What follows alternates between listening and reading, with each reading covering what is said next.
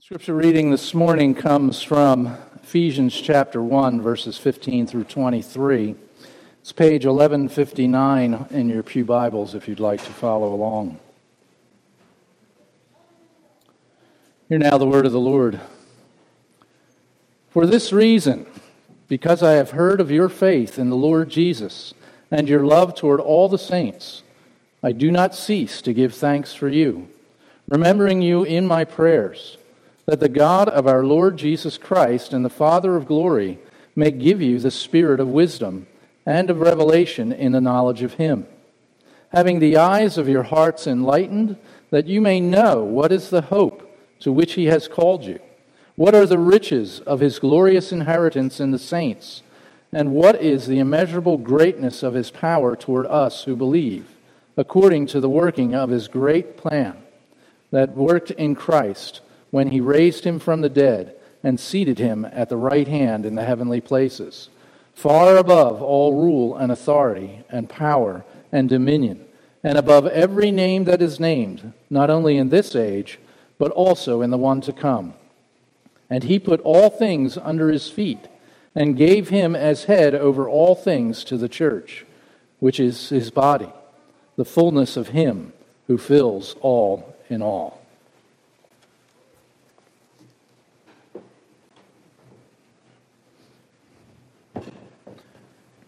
Let us pray. Father God, we stand before your word. Let us this morning receive from its wisdom blessings from above. I ask this in Jesus' name. Amen. I forgot to rename this sermon. And it's actually, that's the name, Eyeing His Wisdom is the name of last week's sermon. But if you're somebody who keeps the titles, I would really title this sermon, Look Up and Receive. Here we are the third time in this prayer of Paul, and not the last time. I actually promised to return to it. We might step out of it next week, but as we've kind of warned you, this series might jump around at times. As Bruce and I preach it, it's because there's so much material, there's so much dense material in this that we want to do justice to the text. And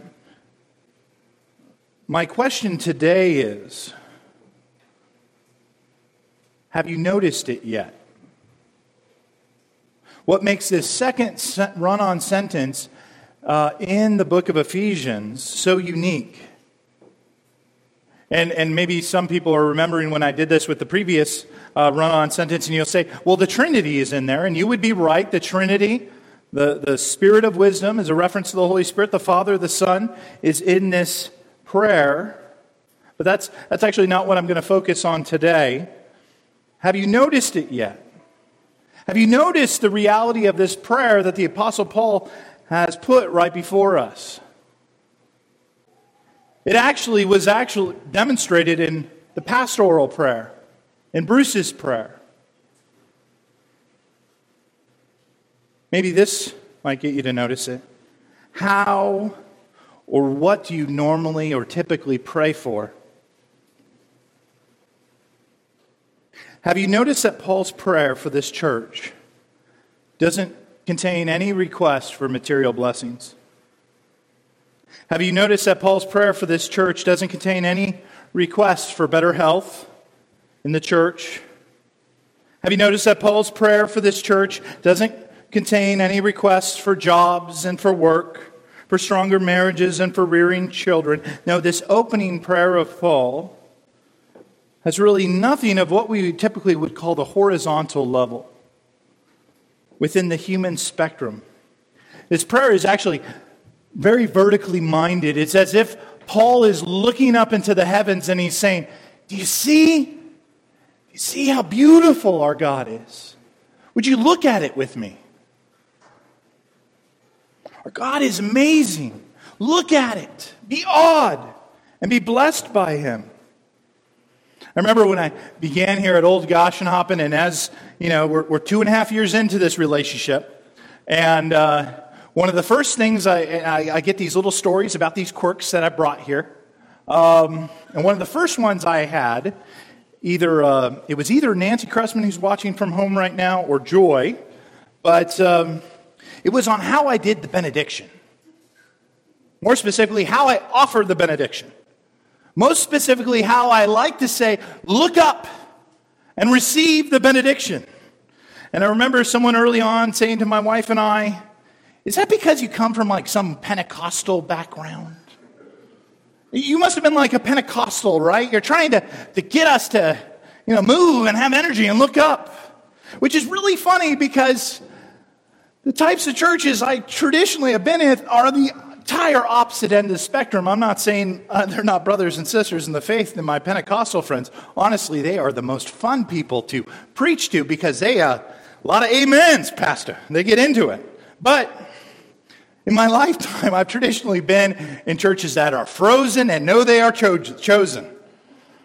Where if somebody raises their hand in the worship service, you know they're calling for help. You need to tend to them.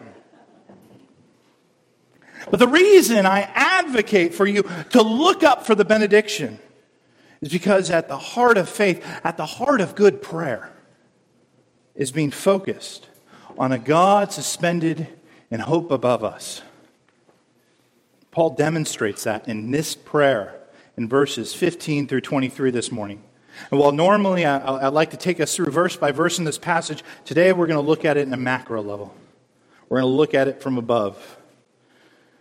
We're going to look at the practical difference of God-centered prayer and human-centered prayer. Prayer that is rooted in first looking to God, and prayer that is focused on looking at the horizontal present troubles that surround us. There are 6 differences I actually want us to see in the difference. And it actually comes loosely based on a list that comes from theologian John Calvin.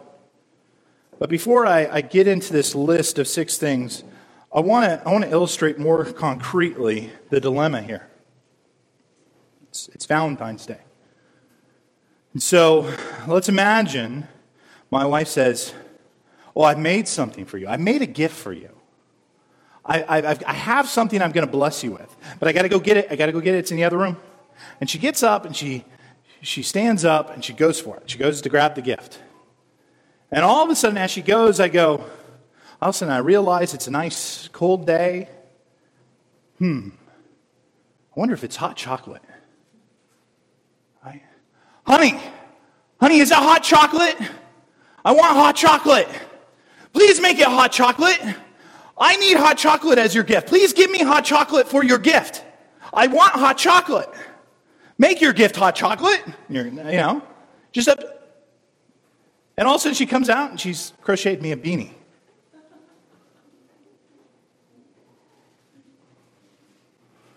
How is she going to feel in that moment?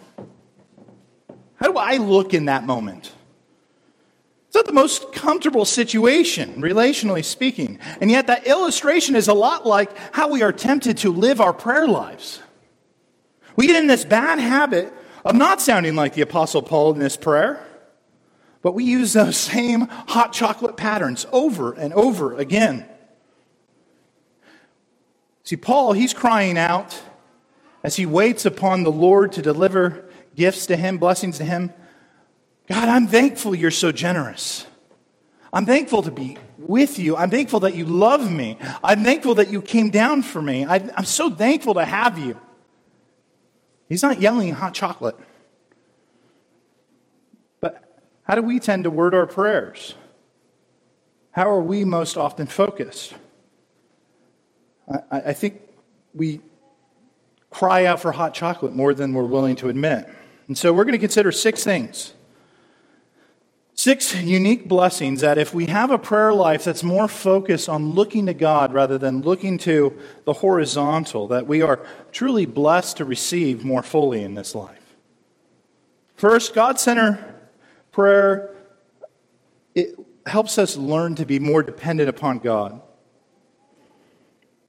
See, human-centered prayer, of course, it tends to focus on the present situations. I think really the best illustration of this comes from Jesus in the garden on the night he was betrayed.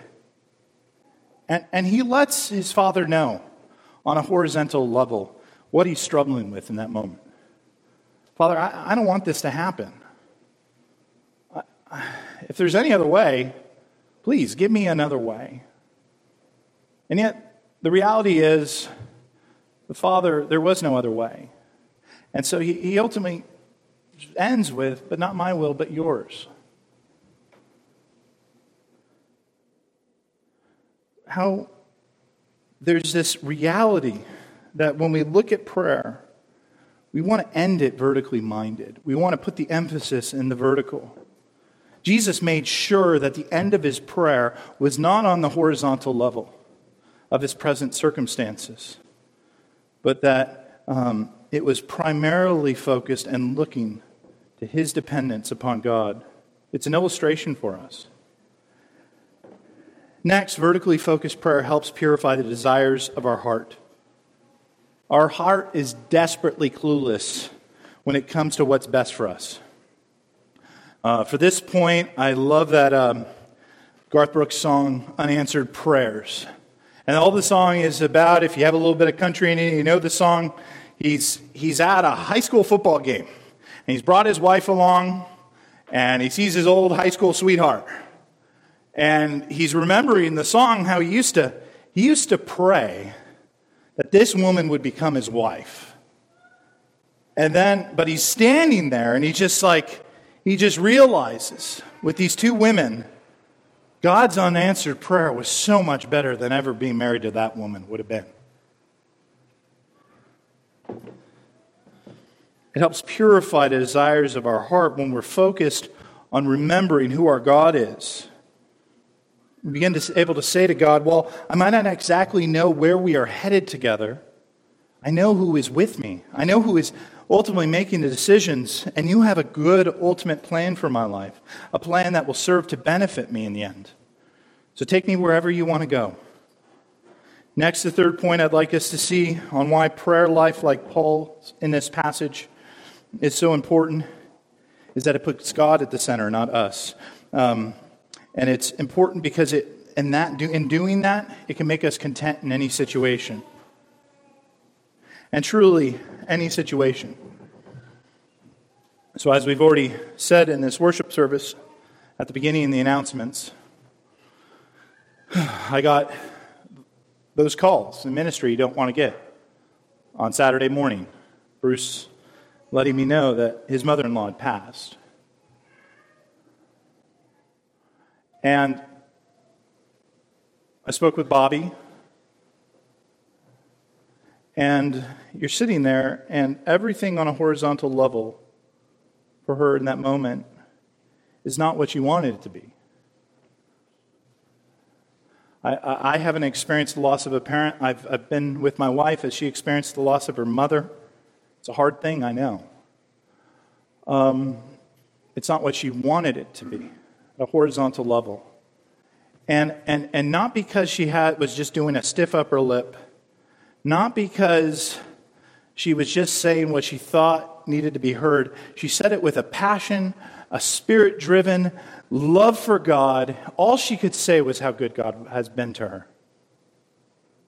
That as we prayed 2 months ago for her mom to survive COVID and her health, that brought her mom into her house.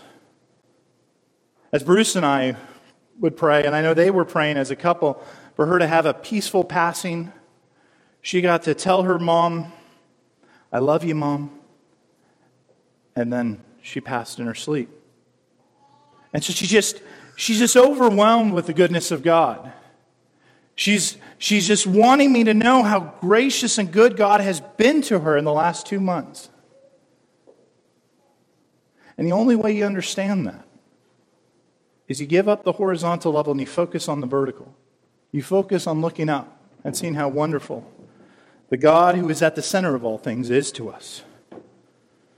Just as sailors in a stormy sea seek to look at the horizon and not the chaos of the waves, so we, the Christian, should look to God as our guiding horizon when the waves of life come crashing down upon us. The fourth thing that God-centered prayer blesses us with is it allows us to see God's generosity more clearly.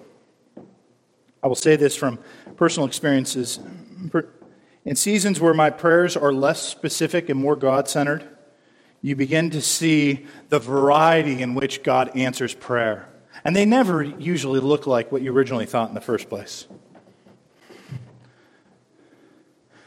You remember the day and age where there was no internet, and the highlight of the shopping year was right around just before Thanksgiving when all those catalogs would arrive.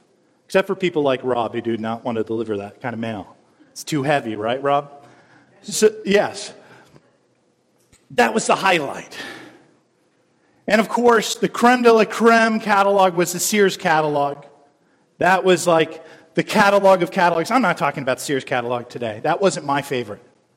My favorite was always the Sharper Image catalog. Because the Sharper Image catalog always had something in it you never knew existed. But then you decide, oh, I really want that. That's awesome. I need that in my life. God-centered prayer that's less specific allows itself to be surprised by God. It's ready for those unexpected surprises that God does. You know, you read of all these individuals in the Bible, and time again, they're always surprised.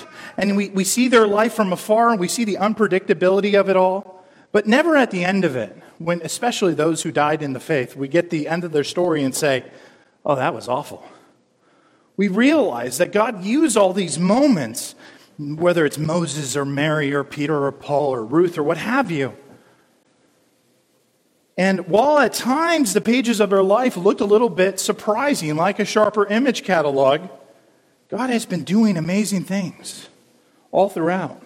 And so when our prayers are more God-centered, we get to discover an overarching generosity of God being both in the big and small things in life.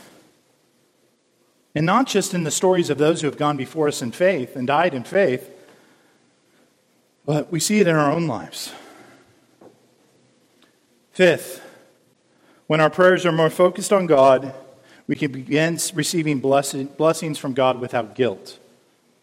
What do we often do as adults when we're surprised by somebody's generosity? You know, Bruce always likes to pick on me with this, with a meal, but he's awful at getting free things from me too. So, you know, we both are terrible at it. And it's like a human condition. We kind of get overwhelmed with generosity. Oh, you don't need to do that for me.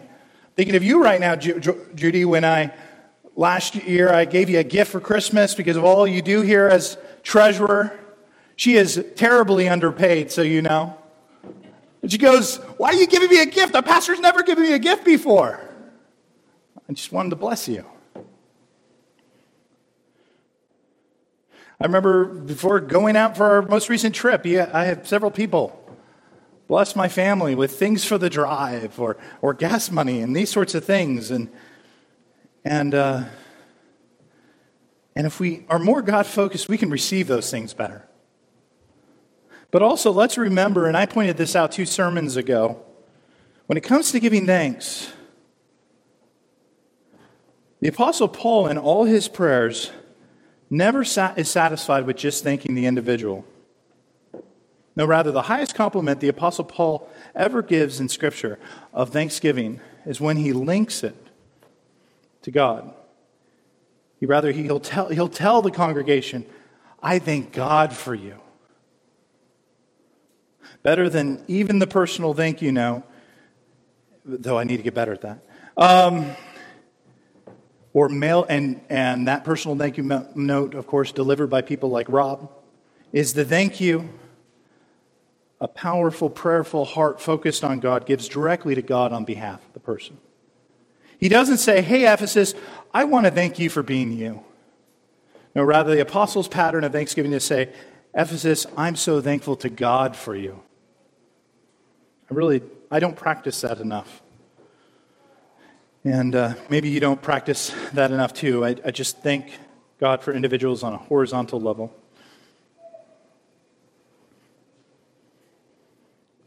Sixth, and the final reason we should focus first and foremost on God in our prayer life, It announces to him that we do have trust in him, that we do have confidence in him, that we have true faith in him.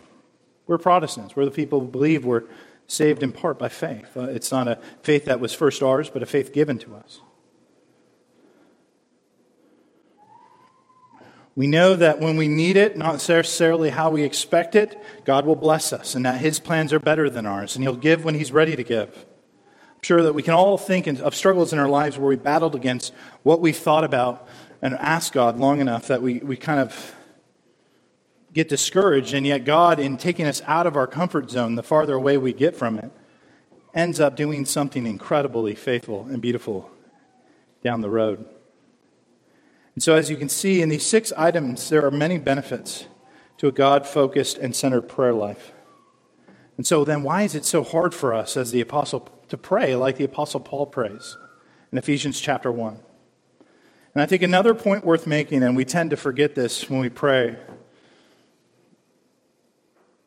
in a God-focused way, is that we are prone to think things like God doesn't really listen. He doesn't really hear our suggestions on a horizontal level, and so because he's not really hearing me on a horizontal level, I don't need to go to him vertically. But do you realize how terrible it is to give up on prayer for such reasons? My kids have asked me for quite some time, "Hey, Dad, can we get a smartphone?" And the answer is going to be, and will remain, no. I'm not going to give my kids a smartphone. If you've made other decisions as a parent, I'm not criticizing it. In my household, my wife and I are committed. We're not budging on it. No smartphone. Smartphones, I can confess this as a smartphone user. It can stunt growth at times. It has things in it that are not beneficial. Things that young children, I don't want them to have to navigate. So regardless, how many times they ask, it's going to be a no. But let's take this illustration a little bit further. Let's imagine my children, and now knowing I'm not going to give them the smartphone, decide I'm never going to talk to my father again. He didn't give that to me. I wanted it. I've been asking for it. He didn't give it. I'm done. I'm done talking with him. Is that a failure of me as a father? No, it's not a failure of me as a father. I withheld something from them for the good of their growth, their spiritual growth, out of love for their soul. And if they knew all the information I believe I know about having that kind of device, especially as a young individual, I think they would come to the same conclusion. But it would be the child's immaturity. It'd be the child's sin that had gotten the best of them at that moment. And so another reason for vertical prayer is we have to be careful with prayer. We have to make sure we're not asking for our own smartphones, metaphorically, to God in our prayers. Prayers focused primarily on our needs. It can fall into that trap a lot easier than vertically mindful prayer is. So that even if our Father in heaven doesn't give us that thing we want, we won't allow that to embitter ourselves or embitter our relationship that we have with him. I remember my wife and I, one time, going to the worst and most terrible of all restaurants. You know what I'm saying right now. Do you know the worst and most terrible? It's the most vile place I ever have occasionally gone to. And I speak, of course, of Chuck E. Cheese. A restaurant so bad that a rat being its mascot is not even up there as the worst thing about the restaurant. Chuck E. Cheese is awful. I really dislike Chuck E. Cheese. But, back on topic, back on point. Okay. So, my wife and I, one time, before we had this brood of children, we decided to babysit my brother's children for a week. And at the end of it was this mega Chuck E. Cheese event. We were going to go to Chuck E. Cheese. We had this, I won't even go into that. But we got to Chuck E. Cheese. And of course, these are my nieces and nephews. They're part of my family. We bless out of our own finances this rat-filled celebration at Chuck E. Cheese. They have the coins and they go. And they go and they frolic and they play. And we refill their coins from time to time. And eventually, these kids come up to us. Well, I don't know. Can we have some coins too? We'd really like coins, and They have the hat and the quivering lip. They look like the kids from, the Grinch type of thing. And so, all right, here's some coins. Then they come back again a little bit later after, they played their air hockey and say, we have some coins again. All right, but this is the last time we're giving you coins, okay? And then they come up a third time. And eventually I just say, you're not my children.